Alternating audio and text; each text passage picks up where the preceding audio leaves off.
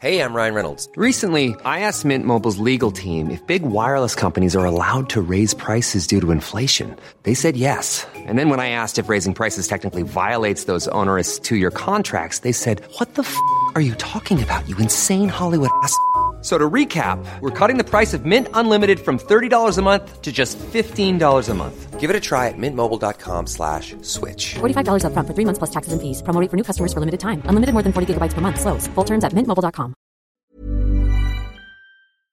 Do you know a student getting ready to go to college? Or are you looking at going back to school yourself?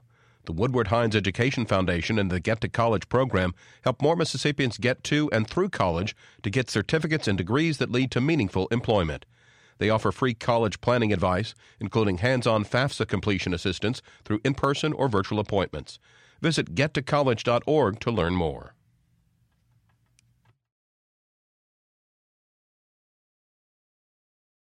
Support for Mississippi Edition comes from Trustmark, featuring My Trustmark online and mobile banking. Monitor accounts and information, transfer funds, create special alerts and reminders. Details at trustmark.com. Member FDIC. Good morning. It's 8:30 on Monday, February 5th. I'm Karen Brown, and this is Mississippi Edition on MPB Think Radio. On today's show, how will Mississippi lawmakers cut Medicaid costs and also help more people? You'll hear from state senators on reauthorizing the program. In our StoryCorps, a conversation on the benefit of having a teacher who later becomes a lifelong friend. And a National Highway Safety Report recommends changes in Mississippi state laws. Find out who could be saved and how. That's all coming up. This is Mississippi Edition on MPB Think Radio.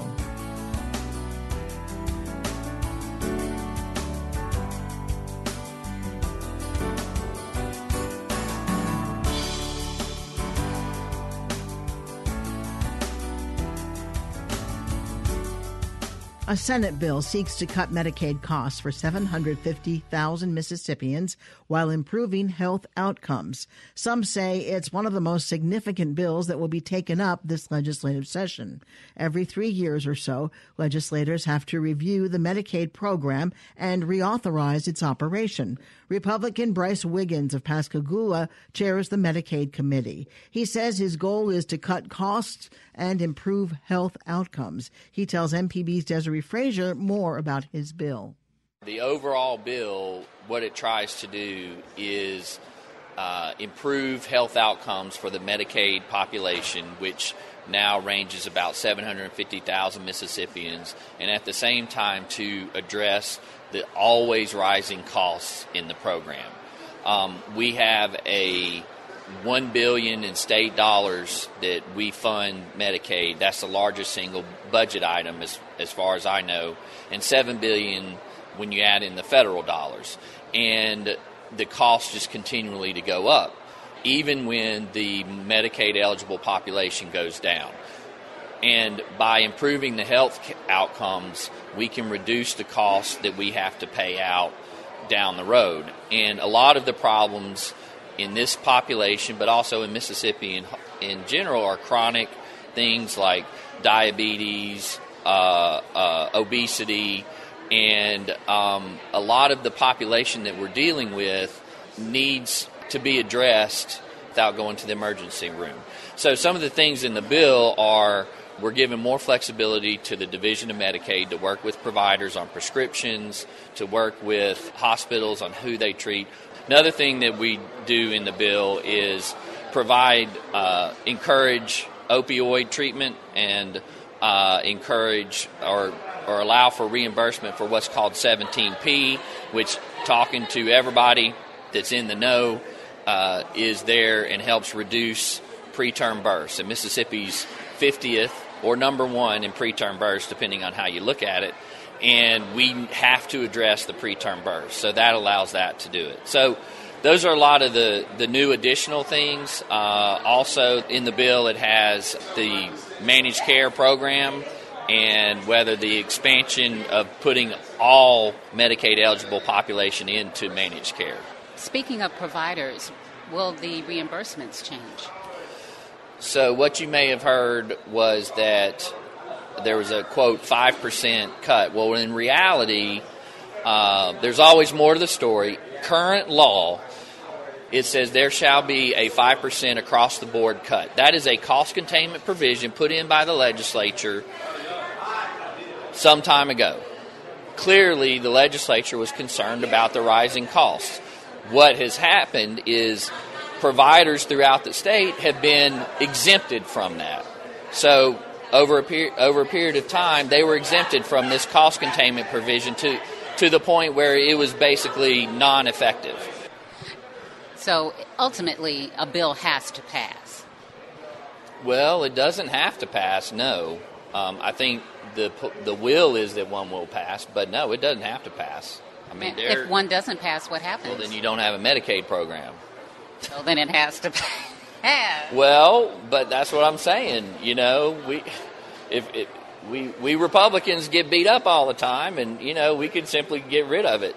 But I don't see that happening. But yeah, if it doesn't pass, then we don't have a Medicaid program. So does it have to pass? No, it doesn't have to pass.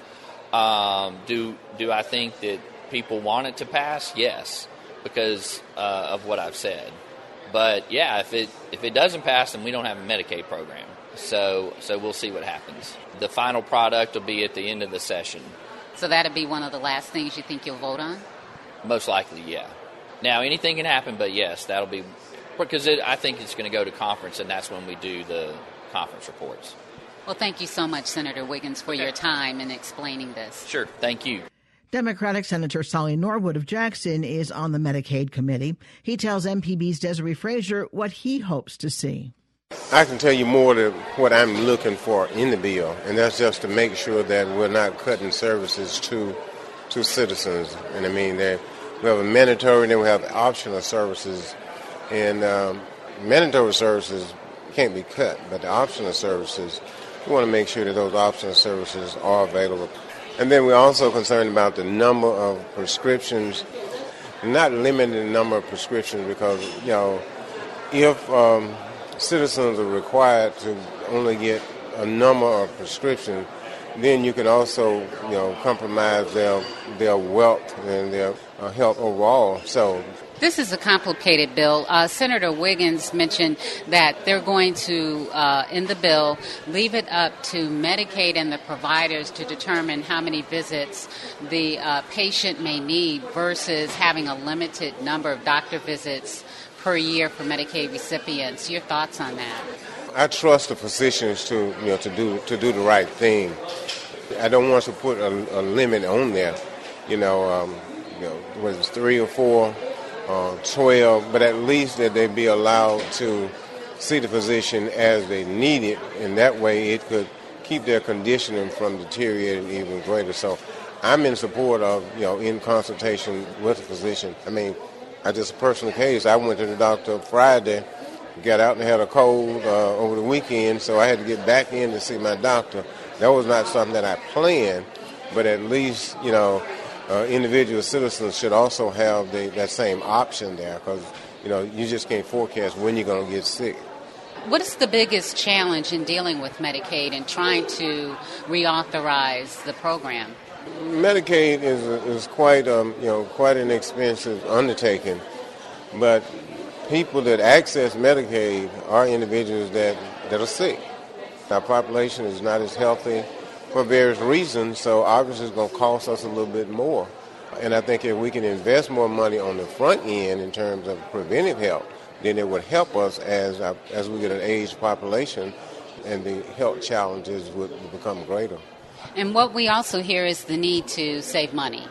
But we're not really saving money because what we do, most of our citizens, if they can't go use Medicaid and go and get to a primary physician, they're going to go to the emergency room. So in the end, somebody's going to have to pay the cost one way or another. So I think that if we can start in education and we can start our preventive medication, I think that would help us in terms of saving money. But just restricting the number of visits, restricting the prescription, that's on a limited basis, and it's going to cost more probably in the long run. Do you anticipate a lot of debate on this bill? I do. I mean, we're still doing research now, and in consultation with physicians, in consultation with the Medicaid community, and gathering data. I know we've talked about the plan that Kentucky adding the work component into that. And I don't think I've not talked to anybody that's opposed to individuals that are able to work. But a Medicaid population is not such that you have a mass onslaught of able-bodied individuals that's not working. So that's going to be something that's going to be, it's a red herring, something that we always throw out, that these people are not working, they can't work, and that is just not the case. You're basically talking about women and children, and you're talking about a disabled population. That's basically the predominant population that's accessing Medicaid. And we don't want to hurt that population in the interim, because if we do, then we're going to pay for it later on. Democratic Senator Solly Norwood of Jackson with our Desiree Frazier. Coming up in our StoryCorps, a conversation on the benefit of having a teacher who later becomes a lifelong friend. This is Mississippi Edition on MPB Think Radio. The relationship between Amelia Brunson and Terry Hunt began as student and teacher, respectively. As a confused student who had trouble fitting in, Amelia found the confidence she had been looking for in Hunt's friendly but firm style of teaching. Now friends, the pair shared their story as part of the StoryCorps mobile tour in Jackson. Essentially, this is a story about how you were the bridge for me between the person I used to be and who I'm currently becoming as a person.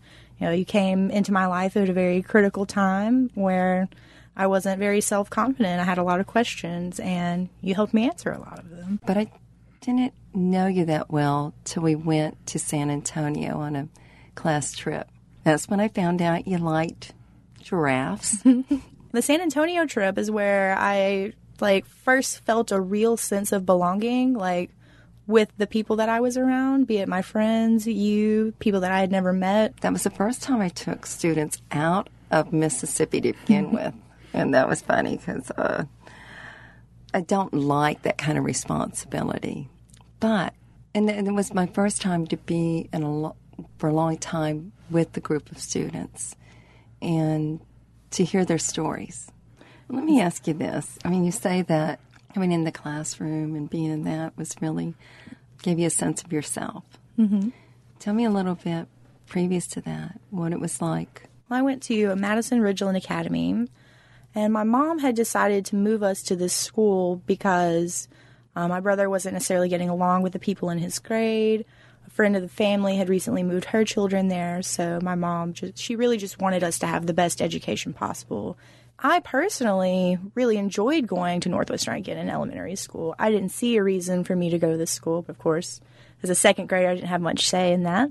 So I went to MRA for 8 years. Overall, the pain definitely outweighed the pleasures of that experience. Why? People were just very cruel. They would make fun of me. They would call me fat, tell me I need to wear more makeup, tell me I'm wearing too much makeup when I finally decided to put it on. One of the worst times, though, this girl, she passed around a sheet of paper in class. She wrote at the top, "Who don't you want to see in a bikini at the pool party this weekend?" She passed it around to everybody and made sure to pass it right next to me so that I could see that every single person had written down my name. And that happened in 8th grade, and that was the year I decided that I didn't have to be around these people anymore. I went to school with 40 white, wealthy kids. Then all of a sudden, I'm around everybody. I had lived a sheltered life, being raised to be a certain way, to have certain opinions of certain people, all dictated by my mother, essentially. She's still a wonderful woman. She got strong opinions, though. Really, the pivotal point in 8th grade, I decided not to go to MRA anymore. And I started having a more open mind about what was going on around me. I decided that I could take the plunge and that, eventually I'll be living in the wide world. Why not go ahead and get the culture shock over with? And ultimately, I think it's one of the best decisions I made in my life thus far was to go back to public schooling. I loved it the other day when you said that. Tell me that when you three cried over my disappointment in your... Oh, yeah. We just felt so genuinely bad for having disappointed you. No other teacher in the entire history of the world, I think, has the power to do that to people. It was our final project for the year. I think it must have been my junior year of high school. But it had to have these elements. See, I didn't even remember because I didn't do economic, it. There you go. I'm still telling you. You should have done it. Social, economic, stratification, yeah. Geographic significance, cultural awareness or pluralism, policies. I don't think I ever got yours, did I? No, you never got mine. I'm just noting that. Do you remember going to Ground Zero? Do you remember Daddy Rich? I do remember Daddy Rich. What did you think of the Catfish? The Catfish Festival? That definitely started my love for the blues. Just remember sitting out in front of that stage for hours, just listening to music. That meant a lot to me, that trip. They had people who did trips at our school, and they would take them to Europe, they'd take them around, all of. But there's a piece that I saw with these kids is that they didn't know their own backyard. They didn't know Mississippi. And it's always the bus ride home.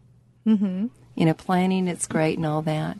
But my favorite part is listening to you on the bus ride home, to hear what you took in and who you are and how you've grown. And the bus ride home from the Delta was huge. What did you hear on that trip that you liked? I heard the breakdown of some of the barriers because we had a mixed group, African Americans, whites, and then to look at it through these different lenses of what our history, what our family's history, and who we are and who we're going to be. So that's what I'd hear. You can't change the world, but you could be a wave that sends out ripples for miles, and that's exactly what you've done. You've instilled such a sense of hope in me. To hear more of our conversations from the StoryCorps Mobile Tour, go to mpbonline.org. The StoryCorps Mobile Tour visited Mississippi through a partnership with the Mississippi Humanities Council, the MPB Foundation, and Mississippi Public Broadcasting. One key question with artificial intelligence is what happens if it's wrong? Not a big deal if the machine's predicting, say, song choices. But if you made a pedestrian detector that's 99% correct, that sounds good. And then you do the math and think about how many people would die every day if you had, a fleet of those cars, and it's really not very good at all. Exploring the limits of AI. That's this afternoon on All Things Considered from NPR News. Today at 4 on NPB Think Radio. This is Mississippi Edition on MPB Think Radio. I'm Karen Brown. Mississippi drivers need more regulations in order to improve the state's highway safety rating. This, according to the 2018 roadmap of state highway safety laws. Analysts found at least 9 recommended laws they say would reduce fatalities and costs due to crashes. As part of their study, they reviewed technologies and proven state highway safety law. These technologies include collision avoidance, automated speed, and red light enforcement systems and ignition interlocks. Needed state laws address distracted and impaired driving, teen driving, seatbelts, motorcycle helmets, and child safety seats. Peter Kurdock is Regulatory Affairs Director with Advocates for Highway and Auto Safety. He tells us why Mississippi is neither one of the worst or one of the best states for safety. So Mississippi, unfortunately, continues a trend that we've seen nationwide where deaths are up. In 2016, there were 690 fatalities on Mississippi roads. As compared to 2015, there were 677. And like I said, that follows a national trend where we saw an increase of 5% from 2015 and 2016 in fatalities nationwide. There are a little over 37,000 fatalities nationwide on America's roads. Do you have information that suggests what the majority of those accidents are caused by? Yes and no. We have known for years that alcohol and speed always play a huge factor in crashes. But the third factor that is really coming very prominent is distraction, unfortunately. And one of the things that we've seen is when states enact a texting ban, which Mississippi has, and they enact a law that prohibits teen drivers from using their phone at all when they're driving, we've seen deaths go down. Unfortunately, Mississippi does not have a law that prohibits young drivers, teen drivers, from using their cell phone, though the state does have a law that prohibits its drivers from texting while driving. It's interesting to me that accidents have gone down based on the texting or being distracted by one's phone. Driving while intoxicated, I suppose that goes back so many years. Is there a way to know whether having that law has decreased the number of drunk driving accidents? The laws that we rate related to impaired driving in the roadmap report, specifically impaired ignition interlocks, which is basically someone who's been convicted of drunk driving has to blow into a piece of technology that measures their blood alcohol content before they can start the car, has definitely been shown to reduce accidents and crashes. Unfortunately, the research has shown, folks like MAD have done, is that folks that have a suspended license because they were convicted of drunk driving continue to drive even after their license is suspended, and they continue to drive while intoxicated. So an ignition interlock device is so critical because it really gets after the hardest group of folks that we've really had trouble getting to, which is repeat offenders. Peter, there are 3 grades, red, yellow, and green, that are assigned to each state, and Mississippi received a yellow grade, which I assume is in the middle. What does that mean? It is. It is in the middle. It's actually, there's some good news for Mississippi is they went up from a red rating in last year in 2017. In our 2018 remote map report, they have a yellow rating, which means, and the reason for that is because they enacted a law that requires everyone in the rear seat of a vehicle in Mississippi to wear a seatbelt. And that's really a very critical law because we have seen that rear seat passengers are 3 times more likely to die in a crash if they're unbelted. So that's good news for Mississippi. They're going in the right direction. That was a critical upgrade to the state's safety laws. Another bill that you mentioned earlier that is pending right now in the legislature would enact an open container law in Mississippi that prohibit people from having open containers of alcohol while driving in the state. And that is currently pending before the House Judiciary Committee. It's H830 is the bill number. And that would be another critical upgrade in the state's traffic laws that would improve its rating. I see in a number of states, minimum age 16 for learner's permit. I know it's less than 16 in Mississippi. Are young people most likely to be in an accident? Young people are certainly overrepresented when it comes to fatal crash rates. Unfortunately, 15 and 16-year-olds have a much higher crash rate than 17 and 18-year-olds. And then does the number jump to the older you are, the more likely you might be to be in an accident? It really depends on a number, how they break down the age groups, but it certainly depends. The thing that we have seen, though, is states that have this graduated driver licensing law, and Mississippi is really missing a lot of these optimal components. The states that do have it, we've seen crash rates for teen drivers reduced by as much as 30%. So it's a significant reduction in crashes. What should our legislature address of these recommendations you've talked about? What's most important, do you think? They're all important. They're absolutely all important. That's one of the things that we talked about in the report, that really if you have a comprehensive safety law, that's the best way, along with the emerging technologies that we talk about in the report, of really getting at the heart of trying to reduce some of these awful, tragic numbers that we see on the roads.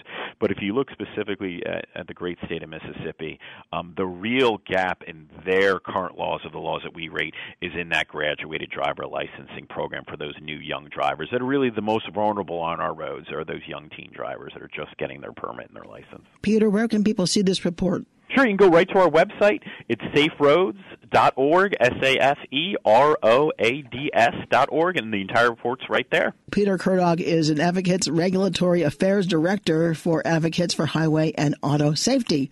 Peter, thank you so much. Good to be with you. Stay tuned to MPB Think Radio for a full slate of Mississippi-based programs all morning long. Coming up at 9 o'clock, it's Deep South Dining. Then at 10 o'clock, it's Now You're Talking. And at 11 o'clock, stay tuned for Southern Remedy, Healthy and Fit. Did you miss part of the show today? Find past episodes of this and other Think Radio programs online at mpbonline.org, or by downloading the MPB Public Media app from the Apple or Google Play stores. I'm Karen Brown. Join us again tomorrow morning at 8:30 for the next Mississippi edition, only on MPB Think Radio.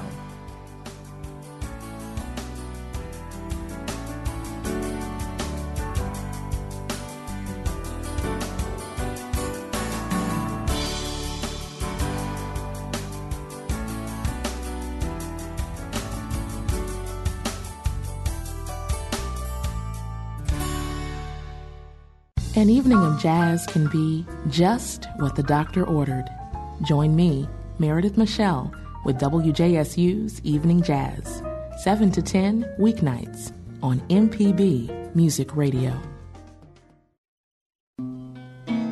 Coming up on MPB Classics, Good Morning Blues, an hour-long documentary produced in 1978.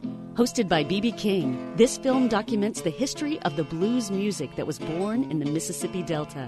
It features rare performances from artists such as Big Joe Williams, Houston Stackhouse, Furry Lewis, and many more. Join us for Good Morning Blues, Monday, February 5th at 9 p.m. on MPB Television. Support for Mississippi Edition comes from Trustmark, featuring My Trustmark online and mobile banking. Monitor accounts and information, transfer funds, create special alerts and reminders. Details at trustmark.com. Member FDIC.